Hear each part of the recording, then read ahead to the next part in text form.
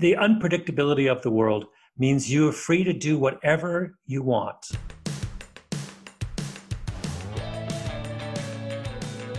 I believe that the opposite of depression, it's not happiness, it's purpose. I believe that every single person has something unique to contribute to the world.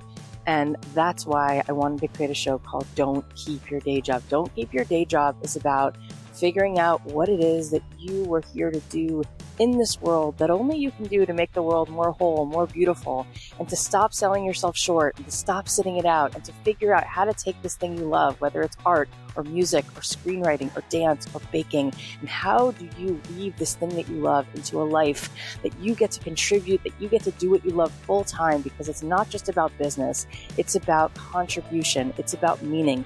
That is what we seek.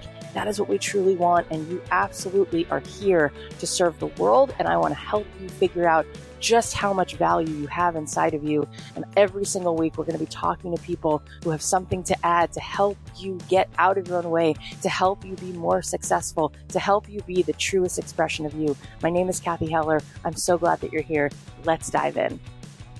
Thanks to Bombas for supporting Don't Keep Your Day Job. Bombas makes socks that are comfortable and look great for whenever you need, with a wide variety of options. For every pair of socks you purchase, Bombas donates a pair to someone in need. Get 20% off your first purchase at bombas.com/dreamjob. Also thanks to Grammarly. Grammarly is the digital writing assistant that helps more than 20 million people put their best words forward. Get 20% off Grammarly Premium when you sign up at grammarly.com/dreamjob.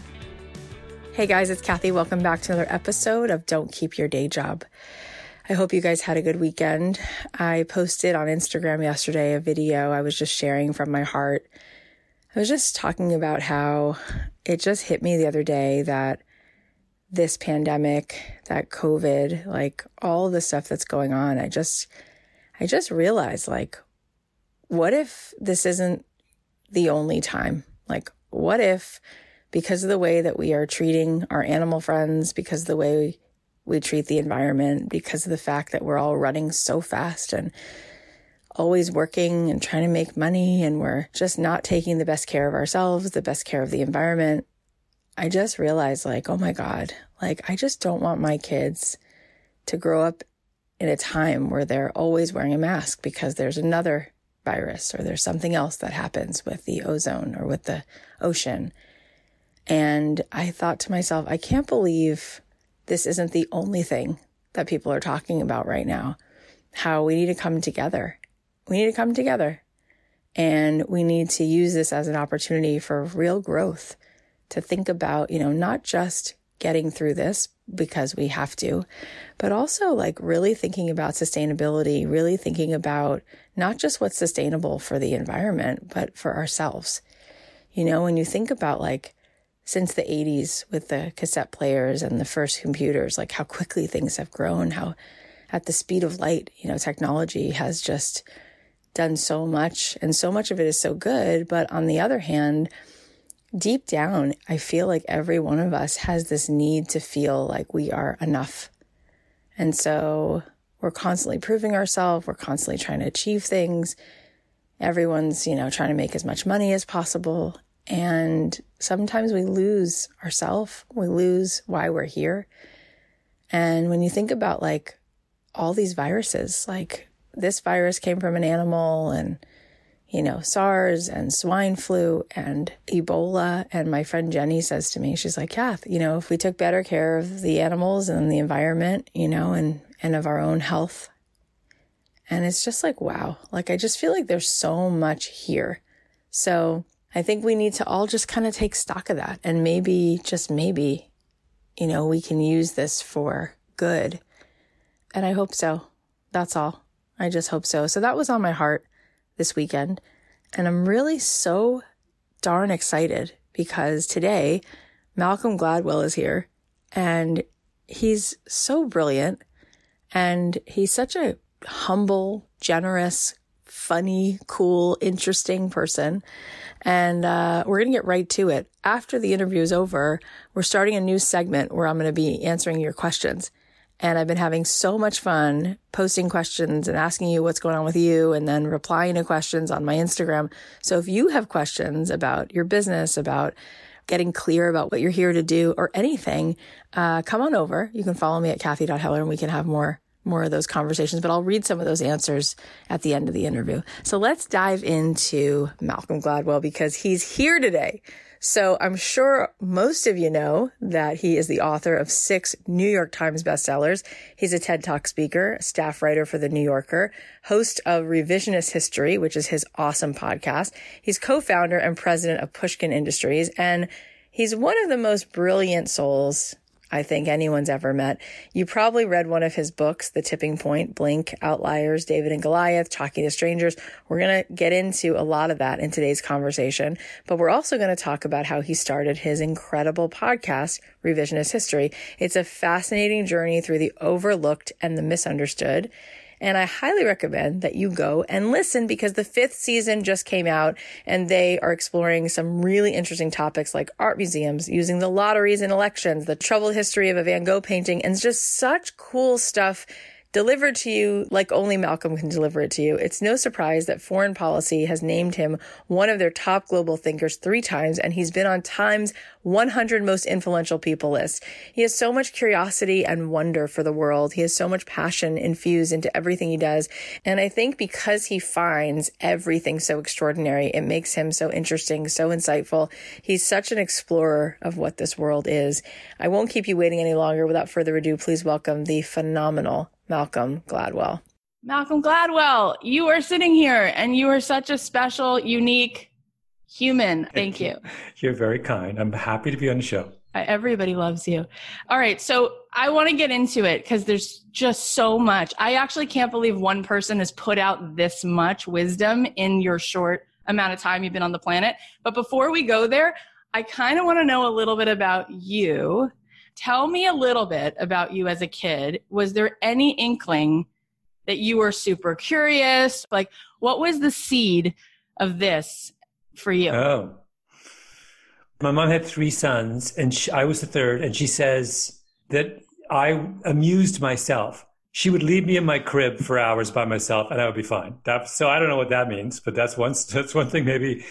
And my father he sadly died 3 years ago, but he was a man of great mischief, and he really took delight in the world and all of its. He was an eccentric Englishman.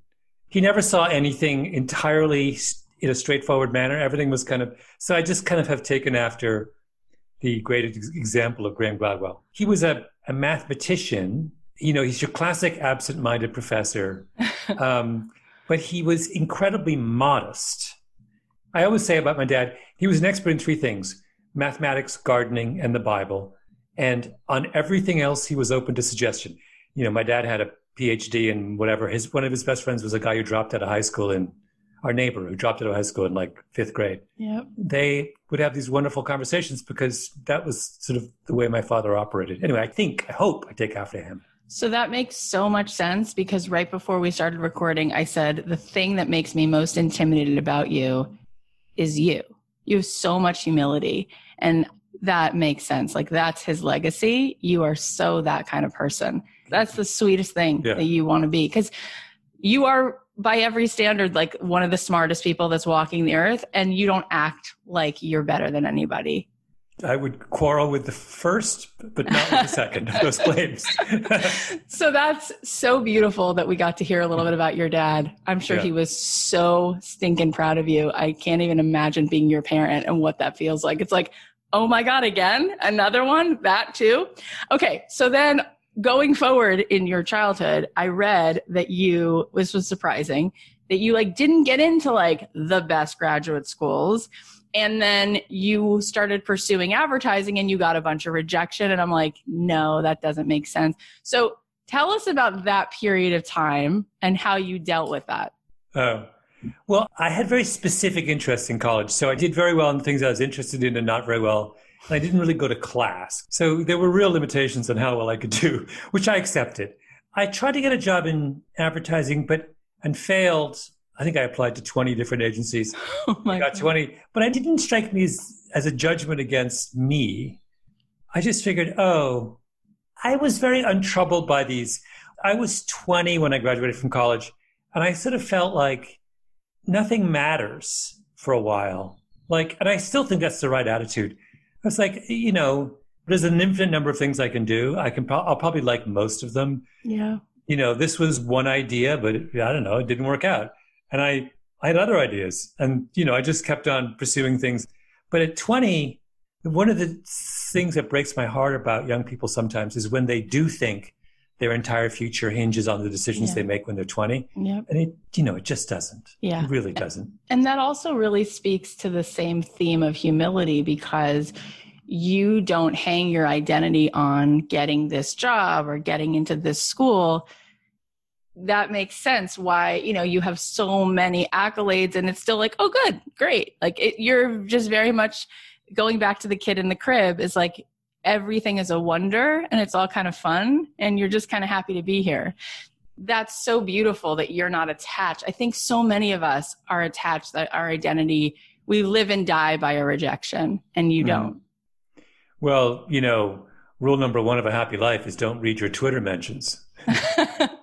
It's along the same lines. It's like you could make a simple choice just to focus on what your friends say about you, people you love say about you, and what you're doing. And like what some random dude in his basement thinks about you is, why would you spend any time worrying about that? That's amazing. But like, how do you not, after you write your first New York Times bestselling book and it's a smash success, how do you not feel like, oh, this has to also be that, and if it doesn't, I'm going to feel like a loser? Like, how do you not get caught up in that? I mean, the way you don't is because you do it again every time. That's the thing. That's your trick, is you just keep getting the same degree of success. But it doesn't seem like you are being sort of pulled by that as like, oh, if it doesn't, happen, I'm going to be destroyed. Yeah. Well, I mean, I'm not immune to the normal anxiety people have about how well the world is going to receive what they do. But I think the key is it's important that the process be fun and meaningful. And if the process is fun and meaningful, or the process of getting to a completed podcast or book or whatever, then if it's a disappointment in its reception, you haven't lost. When I do a creative project, I think of it as like 80-20. 80% of the fun is making it. 20% of the fun is how the world receives it. And so it hurts if the world doesn't like it, but I still have the 80%. So I spend my time trying to fix the 80% part. That's what I can control. Like I'm going to name drop. Tomorrow, I'm going to Washington, D.C. to interview the Chief of Staff of the Air Force. For long, complicated reasons, I'm really into the Air Force right now. It's like a normal day. Yeah. Yep. For a project, I don't know how the project will be received by the world, but what I know is this guy who's insanely cool and who said to me when I was setting up the interview, he goes, son, we got to get you airborne. And like, I'm totally fascinated with planes. And the idea of going up in a fighter jet is like, literally, this is the best thing that's ever happened to me in my entire life. So I have that regardless. It's awesome. Of what happens to the book when it's done. Yeah. I had this experience. It's going to be fantastic. Yeah. And by the way, that is one of the secrets to your success, I believe, because when I talk to people, like my husband also, like me, is obsessed with you, obsessed. And I say, why do you love him? He goes, he's so enthusiastic that whatever topic he's talking about, he goes, he did this thing on country clubs. And like, why did country clubs he goes, I'm obsessed now with country clubs. I took a class at UCLA, which said that enthusiasm lights up so strongly in the brain.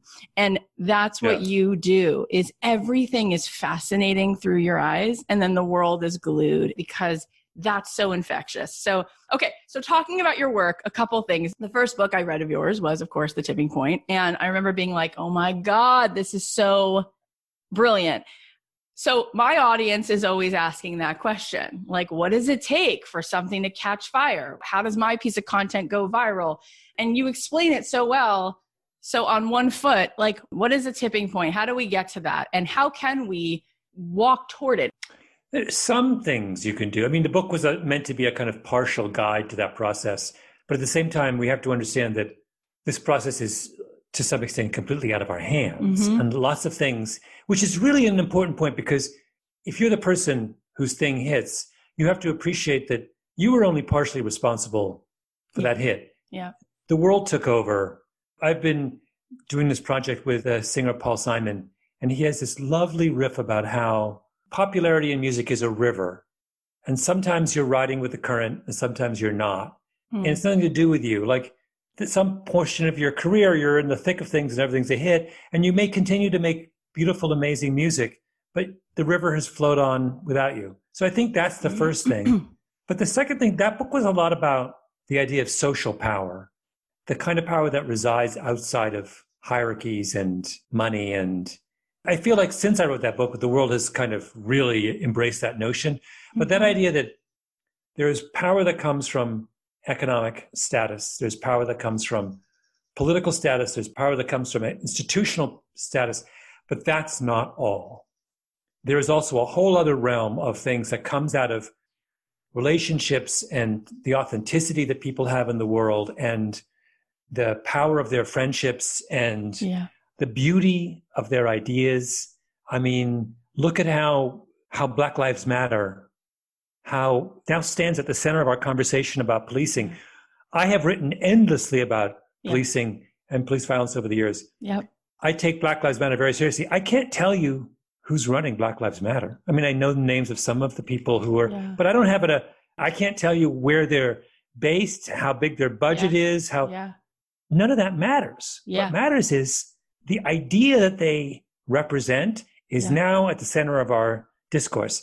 That to me is a beautiful example of what I was trying to get at in The Tipping Point. 100%. And I was going to talk about it with you later, but it is fascinating that Talking to Strangers came out before this moment. And I mean, you were there a year ago. Like anyone who read that book must have been like, oh, he was so on this topic. And then again, it just becomes like a tipping point. It's kind of amazing what happened with George Floyd, how that like broke everything open. So what makes that happen? Was it like, why that and not Talking to Strangers? Or was it a buildup of all of those things and continuum? I think there was a buildup. I think that string of cases, high profile cases that happened, beginning with Michael Brown and Ferguson, set the stage and pushed us a lot closer to the point where we were going to take this. I don't think George Floyd has the impact that it does if we hadn't have had the lead up, those 10 cases in 2014, 15, 16. And I also think that, we didn't have a lot of distractions, right? We weren't at work. We were at home. We were online. We had a chance.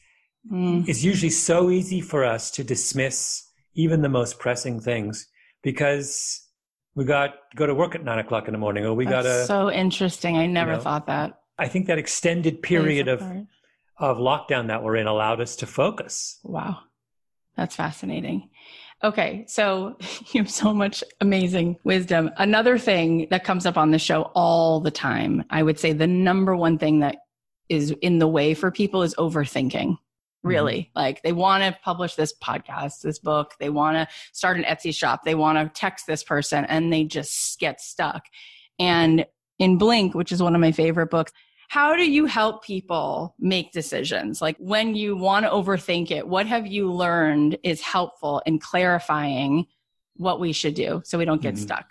It's funny. There's a guy named Albert O. Hirschman, who is this legendary economist, one of the great economists of the 20th century. And he had this phrase he used called Hamlet was wrong.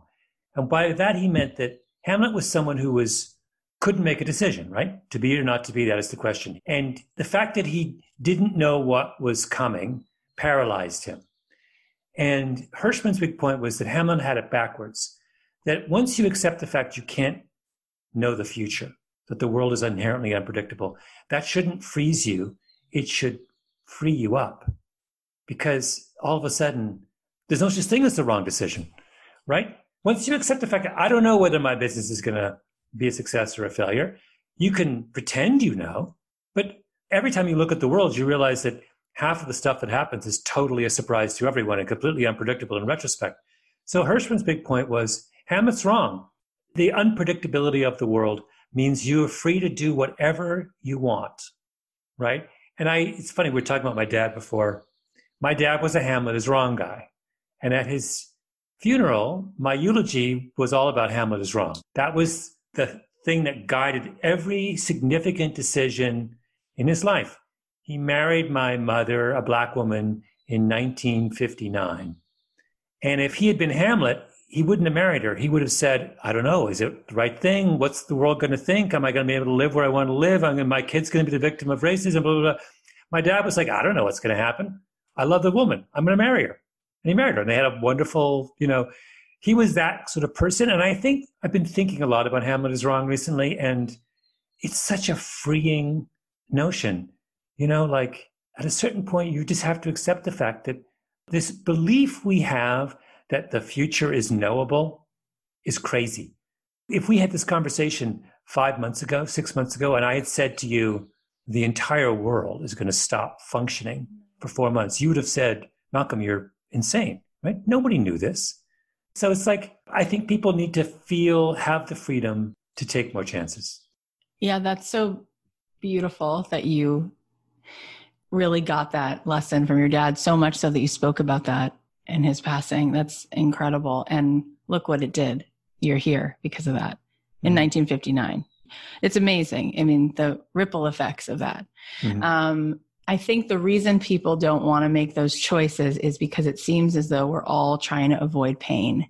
Like every time I get into it with people, it's like by the age of 9 or 12, someone walked out, someone died, someone rejected them. And then there's this, I'm going to spend my whole life strategizing around like not being in pain. Like, I don't want to fail. I don't want to. So that's part of it is we have to, I guess, be up for that, right? Like we might get hurt. And that's hard for people. They want to have a certainty that that's not going to happen. There's a beautiful idea, though, in psychology called affective forecasting, which is this idea that the thing we are worst at forecasting are our emotional reactions to events. So we tend to systematically overestimate how happy good news will make us and also overestimate how unhappy bad news will make us, right? So you think if you win the lottery, it's going to change your life. Actually, it doesn't. Mm-hmm. You also think, I don't know why we're talking about my dad, but in the week after my father's death, I would have said, I will never get over this. Yeah. I did. It doesn't mean I didn't care for him. It just means that I found a way to, so it wasn't nearly as bad as I thought it was going to be. And at the same time, you know, the success of my books, for example, does not make my life as better as I thought it might. It's just a kind of thing, you know, so I think knowing that also should free people up to make sort of radical choices. Oh my God, that's so huge. And what do you think about that immediate decision, that gut feeling? Because especially in what's happened over the last few months, I feel like people's gut feelings are sometimes very wrong, right? Mm-hmm. But often they're very right. And reading Blink, I was like, oh my God, it's so true. Within 4 seconds, I like know what I really feel about this person or this idea. Like there's a feeling. How do we know to trust that? What if it is fear? Like, how do you know how to discern that? I don't think trust is the right word. I think you should take that feeling seriously and think about it. It's not that it's always accurate, but it does represent some bit of information about your own state at that moment. Mm-hmm. So to give an example, you're a white woman walking down a street and you see a large young black man approaching you. You may have a sudden stab of fear. Oh my God, what's going to happen, right? That's not something to trust. Right. It's something to interrogate. You should ask yourself, now, why am I having this feeling? Is this a representation of some hint of prejudice in my heart that I need to confront, right? Why is my response to this situation rational? Would I feel the same way if this person were white? Is it 3 o'clock in the morning in the worst neighborhood in the world, in which case anyone approaching you right. is a problem? Or am I walking down Rodeo Drive at 2 o'clock in the afternoon, in which case I should chill, right? So take it seriously, but just investigate it. That's what our function. If you meet someone on a date and you're powerfully attracted to them, it doesn't mean you should marry them, but it does mean you should think seriously about that person. Yeah. Right? It's not trivial if you have that feeling. Yeah. Okay. So probably one of the biggest topics on this show is like what makes people successful. We've had all these millionaires, billionaires, successful authors here trying to unpack this. And Outliers is one of the best books I ever read. I'm sure most people who read it feel the same way. What was your biggest takeaway from that, from looking at what makes people high achieving and what we can learn from that if we want to have success? I guess it was the advantages that propel us are very often things we're not focused on. So we tend to focus a lot about our own innate gifts and not enough about our position in society, chance things about the era, the generation we're born into, the unexpected opportunities given by our age cohort or whatever. I tried to identify stuff Like I have a chapter on airplane crashes, and the success of a pilot is powerfully bound up in the culture that pilot belongs to, right? Nothing to do with you. Your national culture affects the way you make decisions in times of stress. And if you want to make better pilots and you're from one of those countries that has a problem, you have to address that issue. I just wanted people to broaden the list. If I ask you, why are you successful? I want you to give me 10 reasons, not 2. That's really what that book was saying. 10 reasons, not 2. And when you come up with 10 reasons, you will discover that you have a far more humbling account of your own rise than you do if you only have 2. Yeah. I have a very good friend who you kind of made his whole life because he wrote you a letter and you actually wrote him back and he couldn't believe it. So he's a TV writer. He created Third Rock from the Sun and a bunch of other shows. Oh, wow. And he loves you. And he wrote you about outliers. He said there's a Jewish word called mazel, which stands for Makom Zman Lasod. Mazel. It's like an acronym. Yeah. And he's like, that's your whole book. It's like right place, right time, but you have to have done the work so that when you're in there, and he said, you actually wrote back and you were like, you're so right. That's crazy. And he like framed it. He's like, you wrote me back. Oh my God. And when people say Mazel Tov, they don't know what it means. They think it means good luck. But what it means is may you be at the right place in the right time and may you have done the work. So when you're in the right place at the right time, the opportunity. And that was so amazing about your book. You're like, yeah, let's talk about Steve Jobs and Bill Gates. Yeah, let's talk about the Beatles. Let's talk about what they had already done and then where they were. And people don't get it. They think it's all just like, you're the most talented person in the world. And I feel like if my memory serves, I read it when it came out, but you talked about kids who can talk to grownups, right? Like kids who have the ability. And I was like, when I was a kid, if I missed an orthodontist appointment, my mom would make me call the orthodontist at 9 and say, I'm sorry, I missed the appointment. I overslept.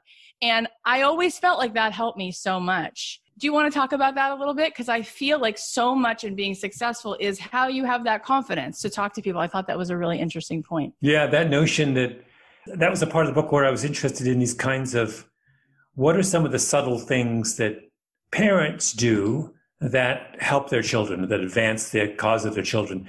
And that was a big part of it, that we overlooked the extent to which sometimes that these kinds of social gifts that you use to navigate the complex world we're in are things that need to be kind of deliberately instilled in you by your parents. When I meet teenagers today, I am stunned at how much more articulate they are than when I was that age. When I was 16, I did not talk to adults. I was in my own little Insta world. Now, like 16-year-olds talk to me like, we've been hanging out for our whole lives. I'm sort of stunned, but that's what you're talking about. They have this leg up now. It took me years to acquire those skills. And I feel like lots of kids today have them at some tender age. Yeah, that's true.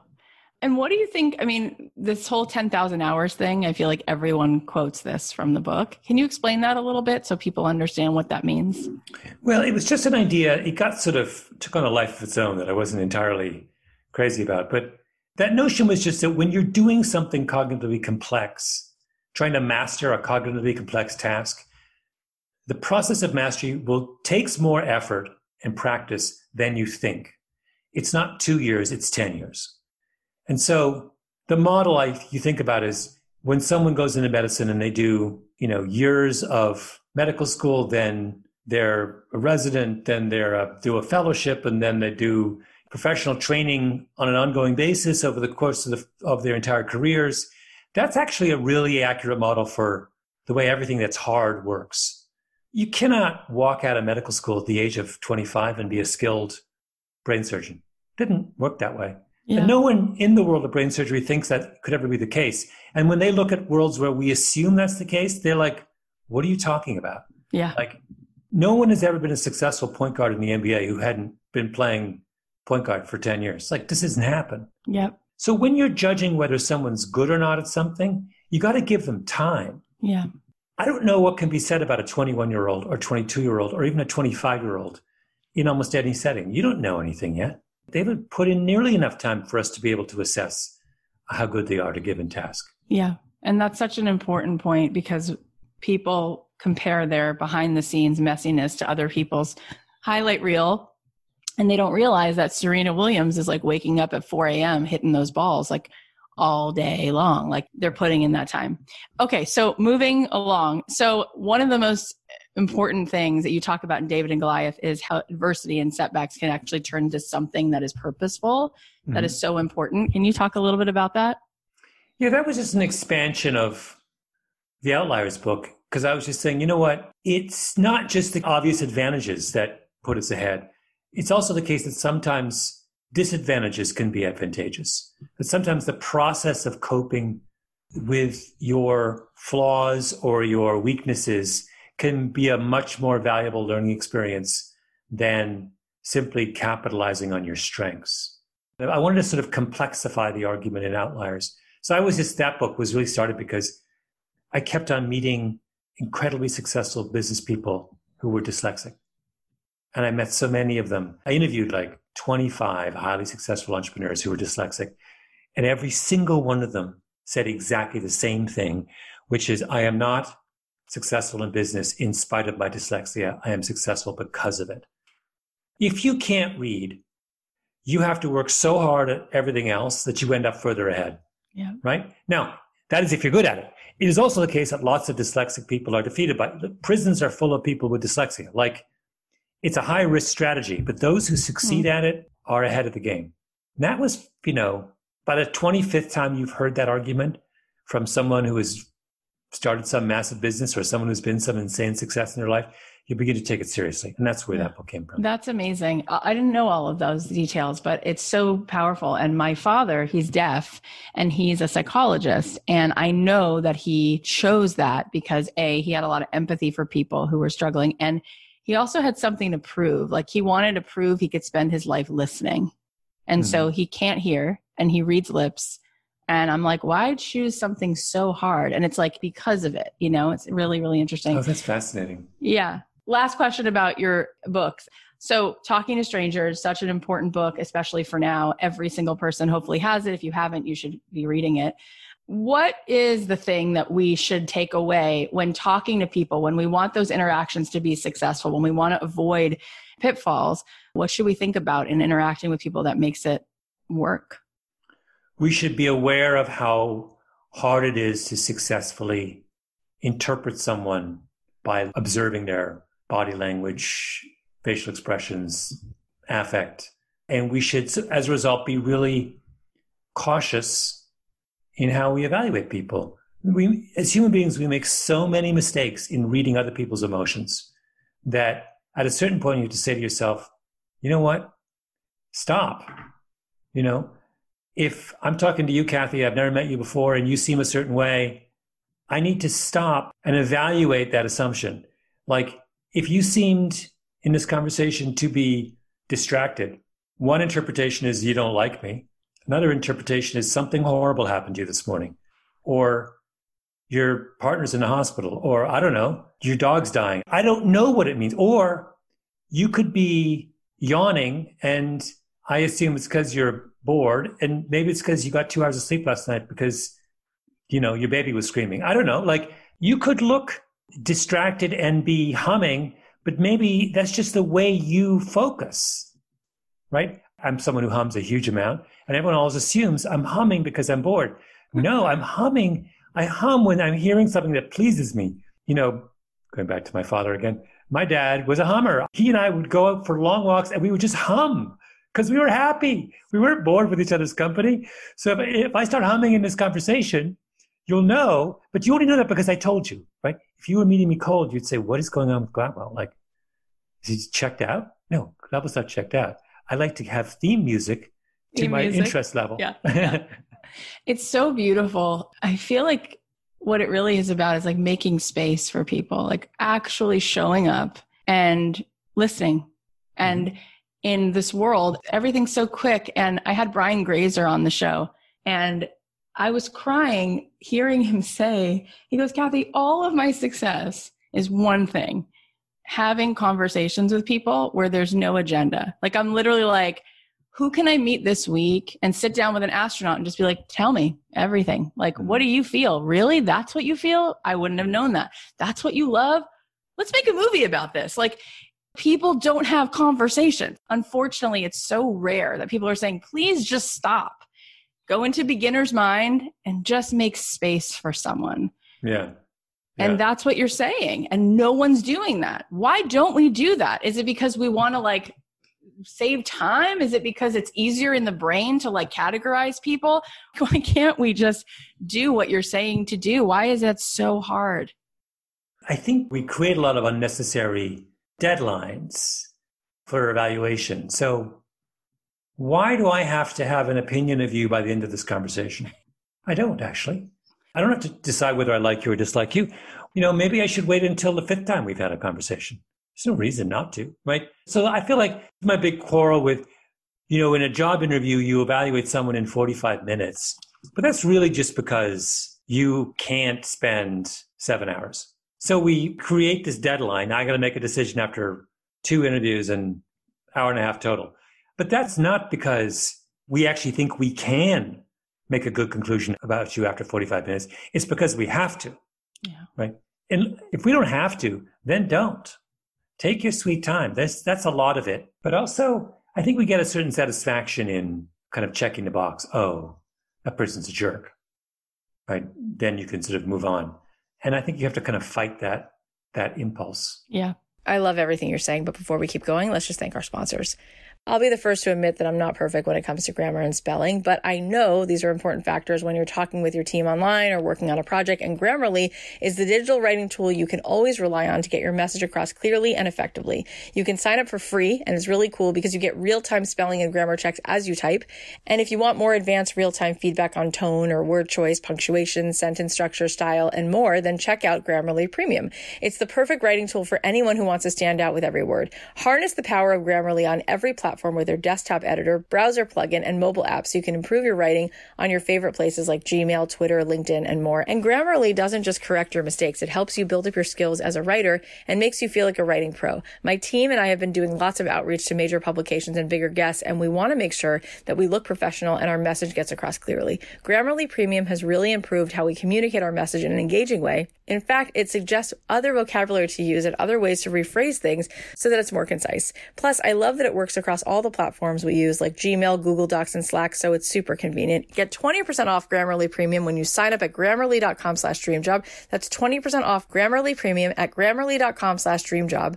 GRAMMARLY.com/dreamjob. Bombas make socks that reconsider traditional designs to become even more comfortable and look great for whenever you need, with a wide variety of colors, patterns, lengths, and styles.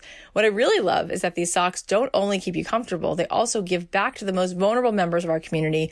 And as a result, Bombas customers have helped donate over 34 million pairs of socks and counting to be distributed nationwide through a network of over 3,000 giving partners. How amazing is that? I love my Bombas socks. They're hands down the softest, comfiest socks I've ever worn. Every time I put them on, I feel like I'm actually treating my feet to something good. And best of all, this company does good for the world, so there's no reason not to support them. Give a pair when you buy a pair. Get 20% off your first purchase at bombas.com/dreamjob. That's BOMBAS.com/dreamjob for 20% off your first purchase. I don't know how you have the bandwidth or the time to do as much as you do, but you created this incredible podcast, which is so fun to listen to. And it's so interesting. And there's a new season, which everyone should listen to. So what made you want to do this particular show, Revisionist History? My best friend, Jacob, was running an audio company. He told me that I should do a podcast, and I had never thought about it before. So I was like, why not? Sounds like fun. Thinking it would be 2 months and then I would never do another one. Right. But then I sort of fell in love with it. And I decided to call it Revisionist History. And the tagline is, we look at things that are overlooked or misunderstood. But basically, that's just an excuse for talking about whatever I want to talk about. There's no... I got that. Yeah. The shows are all over the map. They're just like, in this season, I have an episode. It's half about the 9/11 memorial and half about this group in Jacksonville, Florida, that deals with the homeless. It sounds really, really random when I describe it to you. I think it works. But I have another episode, it ran already, which is all about this guy, an American who goes to Bolivia and tries to convince high schools there to choose their student councils by lottery, not by election, and what he learns. It's just stuff, every December or whatever, I start thinking about, well, what weird things have I encountered over the previous 6 months that would be fun to explore? And so I've now done 5 seasons of revisionist history, and it's all that. It's just weird stuff Malcolm thinks about and is obsessed with and wants to know more about. And then the listener and I go on the journey. It's been insanely fun. I mean, it's the most fun thing I've done in forever. And that's the word I use to describe it. It's so fun to listen to you, and it's so fun to listen to you having fun. And you're really such a natural star. Like, I love hearing you. Like, it's fun to read your books because they're so juicy, but listening to you playing is like, in and of itself, just like such a Willy Wonka chocolate factory experience. And then you must have loved podcasting so much because you created Pushkin. Like, you have your whole network. What made you want to do that? You have so much to do. What made you, what is it about podcasting and that experience that you were like, I want other people to have this experience and I want to have a whole thing? Well, Jacob approached me again and said, should we set up our own shop? I tend to just do what Jacob says. I got that. But it was something I'd never done. So I've been a writer as a solitary person who works alone. And then when they're done, they hand it over to someone else and then that's it. And with podcasting, for the first time in my life, I'd worked with a team when I started revisionist history. And I really liked that. I'd never done that. And then I thought, well, the ultimate expression of creating teams is starting a company. And what happens when you start a company? Well, you go out and you just hire people you want to work with. Yeah. And that just struck me as being such an insanely cool idea. And starting something from scratch with my best friend and just hiring, we collected this kind of little community of, and I mean this in the best possible way, weirdos. I'm one of them. Quirky, kind of interesting people. And I said, let's just all get together and do our own little weird, quirky thing. And we did our little statement of principles. And really, really high up is we should be having fun. And if we're not having fun, we're wasting our time. The point of this is to enjoy ourselves and hopefully make enough so we can, pay the bills. But we don't ever want to be in a situation where it's drudgery. And so far it's been super fun. I'm having a meeting, a kind of COVID-friendly meeting at my house upstate on Thursday for this team. We're working on an audiobook that comes out of revisionist history. And, we could just have a phone call, but it wouldn't be fun. Yeah. We're going to sit at a table in my backyard and we're going to blue sky about this really cool thing we're doing. And I'm looking forward to that. That's going to make my week. That's awesome. All of these things, when you're writing, when you're podcasting, you're such a storyteller. You're so good at that. What's your advice to people who would love to have 1/2 of 1 ounce of your success in writing and telling stories and podcasting? What do you think makes that work? Well, we're all storytellers. The problem starts, though, when people are asked to tell a story in something other than conversational mode. I don't know a single friend of mine who can't crack me up with some tale from their life. But for some reason, if I ask them to write it down, or I ask them to perform it, they can't do it in the same way. Yeah. And to my mind, then, the problem is solving that issue. What has to happen for someone to translate the same success they have in casual conversation to some more formal setting? And I think this is especially true of kids. You can sit down with an 8-year-old and they can read a book and they can tell you why they love the book. But then when you ask them to write a book report, you'd think that they hadn't read the book or they didn't like the book or they're, so it's about bridging that gap. And some of that is about practice. Some of it is about understanding that telling a story in a more formal setting is not different. It's the same process. So to the 8-year-old or the 10-year-old who's writing a book report, what I always say is, just tell me the story the way you told. Writing is not some totally weird, specialized thing over in the corner. It is just the written version of what you have been telling me face to face for the last 10 minutes. Yeah. In fact, I always think one day I would love to teach a writing class to kids, and I would make every kid tape themselves telling the story and then transcribe the tape. Yeah. And that's where we start. And then just clean up the transcription and then see where we are. And then talk about, well, how will we make it better? Or where did people laugh? So did you want them to laugh there? Or is there a way for us to make them laugh even harder? Yeah. Right? Convince them that they already have what it takes. They're just putting up these barriers to performing in another genre. It's so great what you just said. I think people are going to get so much from that. When Seth Godin was here, he said, people get writer's block, but people don't get talker's block. Yeah, exactly right. Just talk, just speak it out. And he also said, he goes, 50% of my blog is below average because that's what average means. Like, just practice, just keep doing it, right? It's kind of like what you just said as well. I think part of the problem that comes up, and as we're summing up, this is one of the main pain points for my audience, is it's already been done. There's no room for me. I'm an imposter. These people are better. Why would I write a book? Why would I say a podcast? What do you think about that phenomenon? Yeah. Everyone I meet struggles with that. I had a friend when I was just starting out as a writer, and I was in my early 20s, and she was very, very intelligent, and she had read everything, and she would say that to me. And I remember in the beginning, she discouraged me, and finally I realized that she was wrong. And it actually, I'm sad to say, the friendship did not survive this, because I realized I can't be who I want to be with that voice in my head. Yeah. That is the single most destructive thing you can say. And it's profoundly not true, because what people forget is the story you're telling may have been told before, but it wasn't told by you. That the fact that you're telling it makes it different. So think about how many different conversations. I was obsessed with this Netflix show called Jiri Haji, and made all my friends watch Jiri Haji. So I've now had conversations about Jiri Haji with 10 different people. All of us are talking about the exact same television show, right? Why do I keep having conversations with Jiri Haji then about Jiri Haji? Because every conversation is different. Because there's so much there.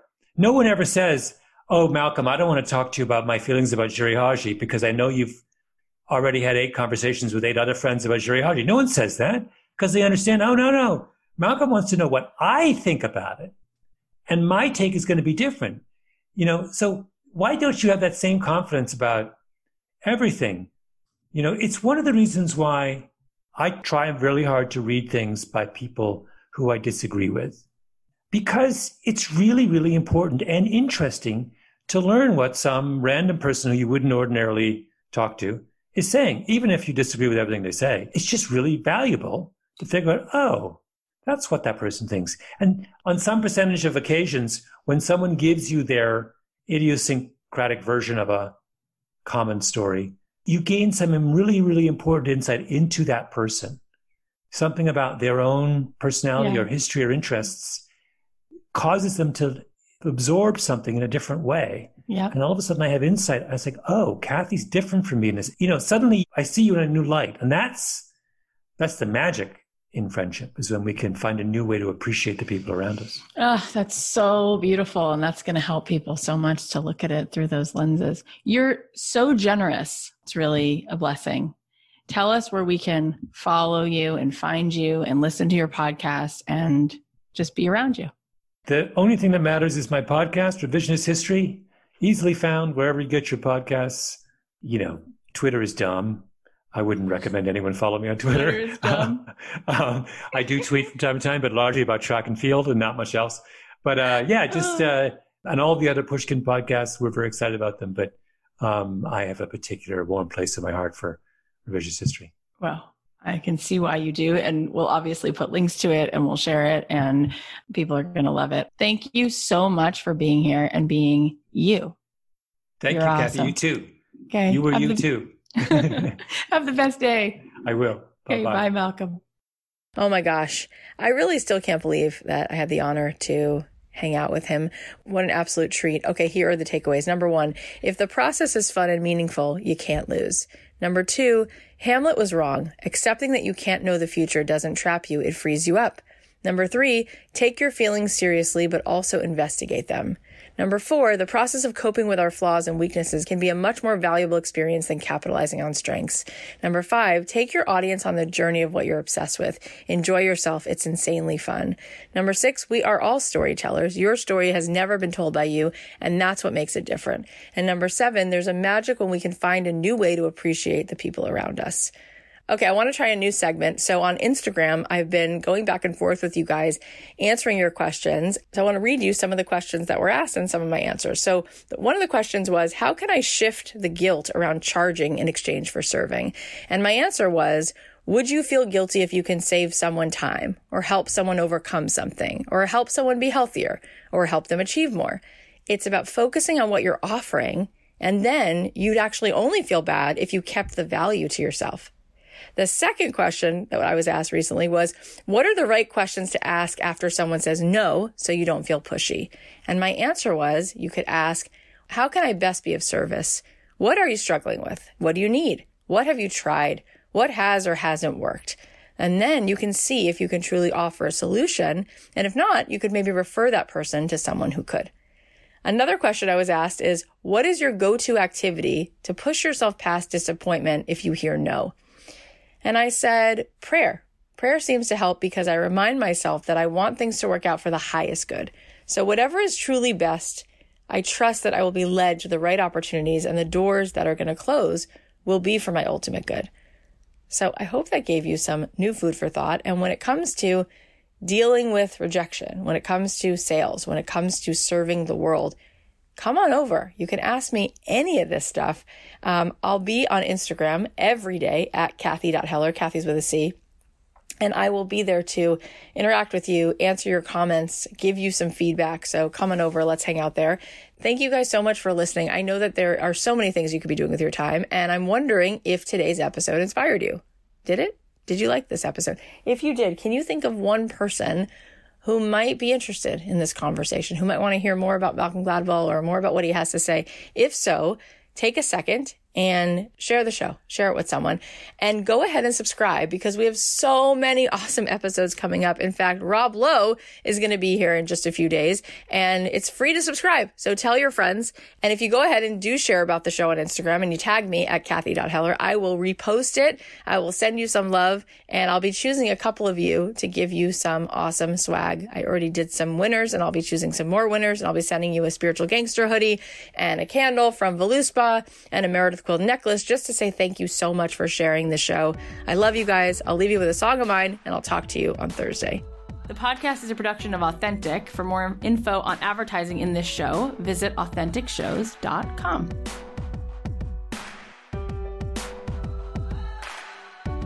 So many times I chose to run. So many times I held my tongue. I held my tongue. Never saying what I needed to.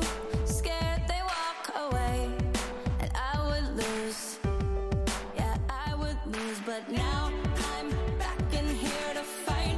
Can't worry if I'll be like the game got old and I've had enough.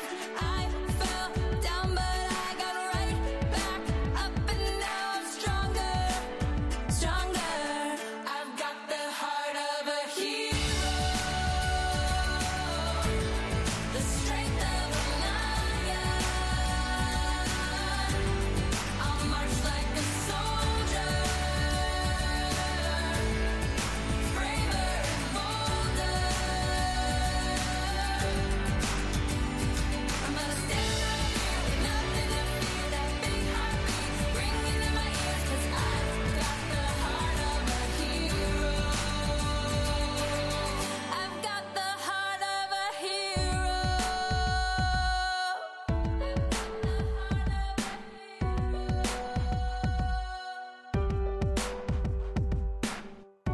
Who says I can't dance with fire? I know that I'm alive and I'll survive.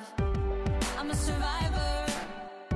I've got the courage of a storm.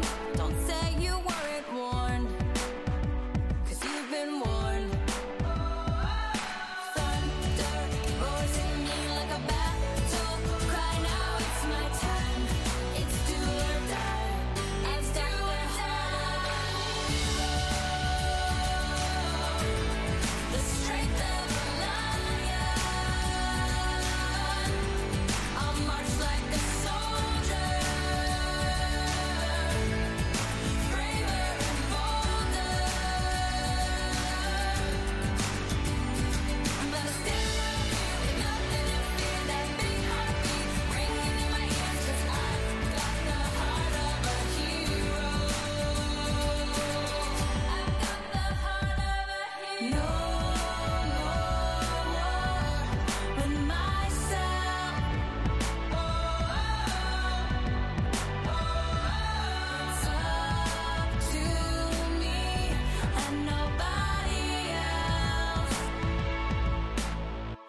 got the heart of a hero, the strength of a lion. I'll march like a soldier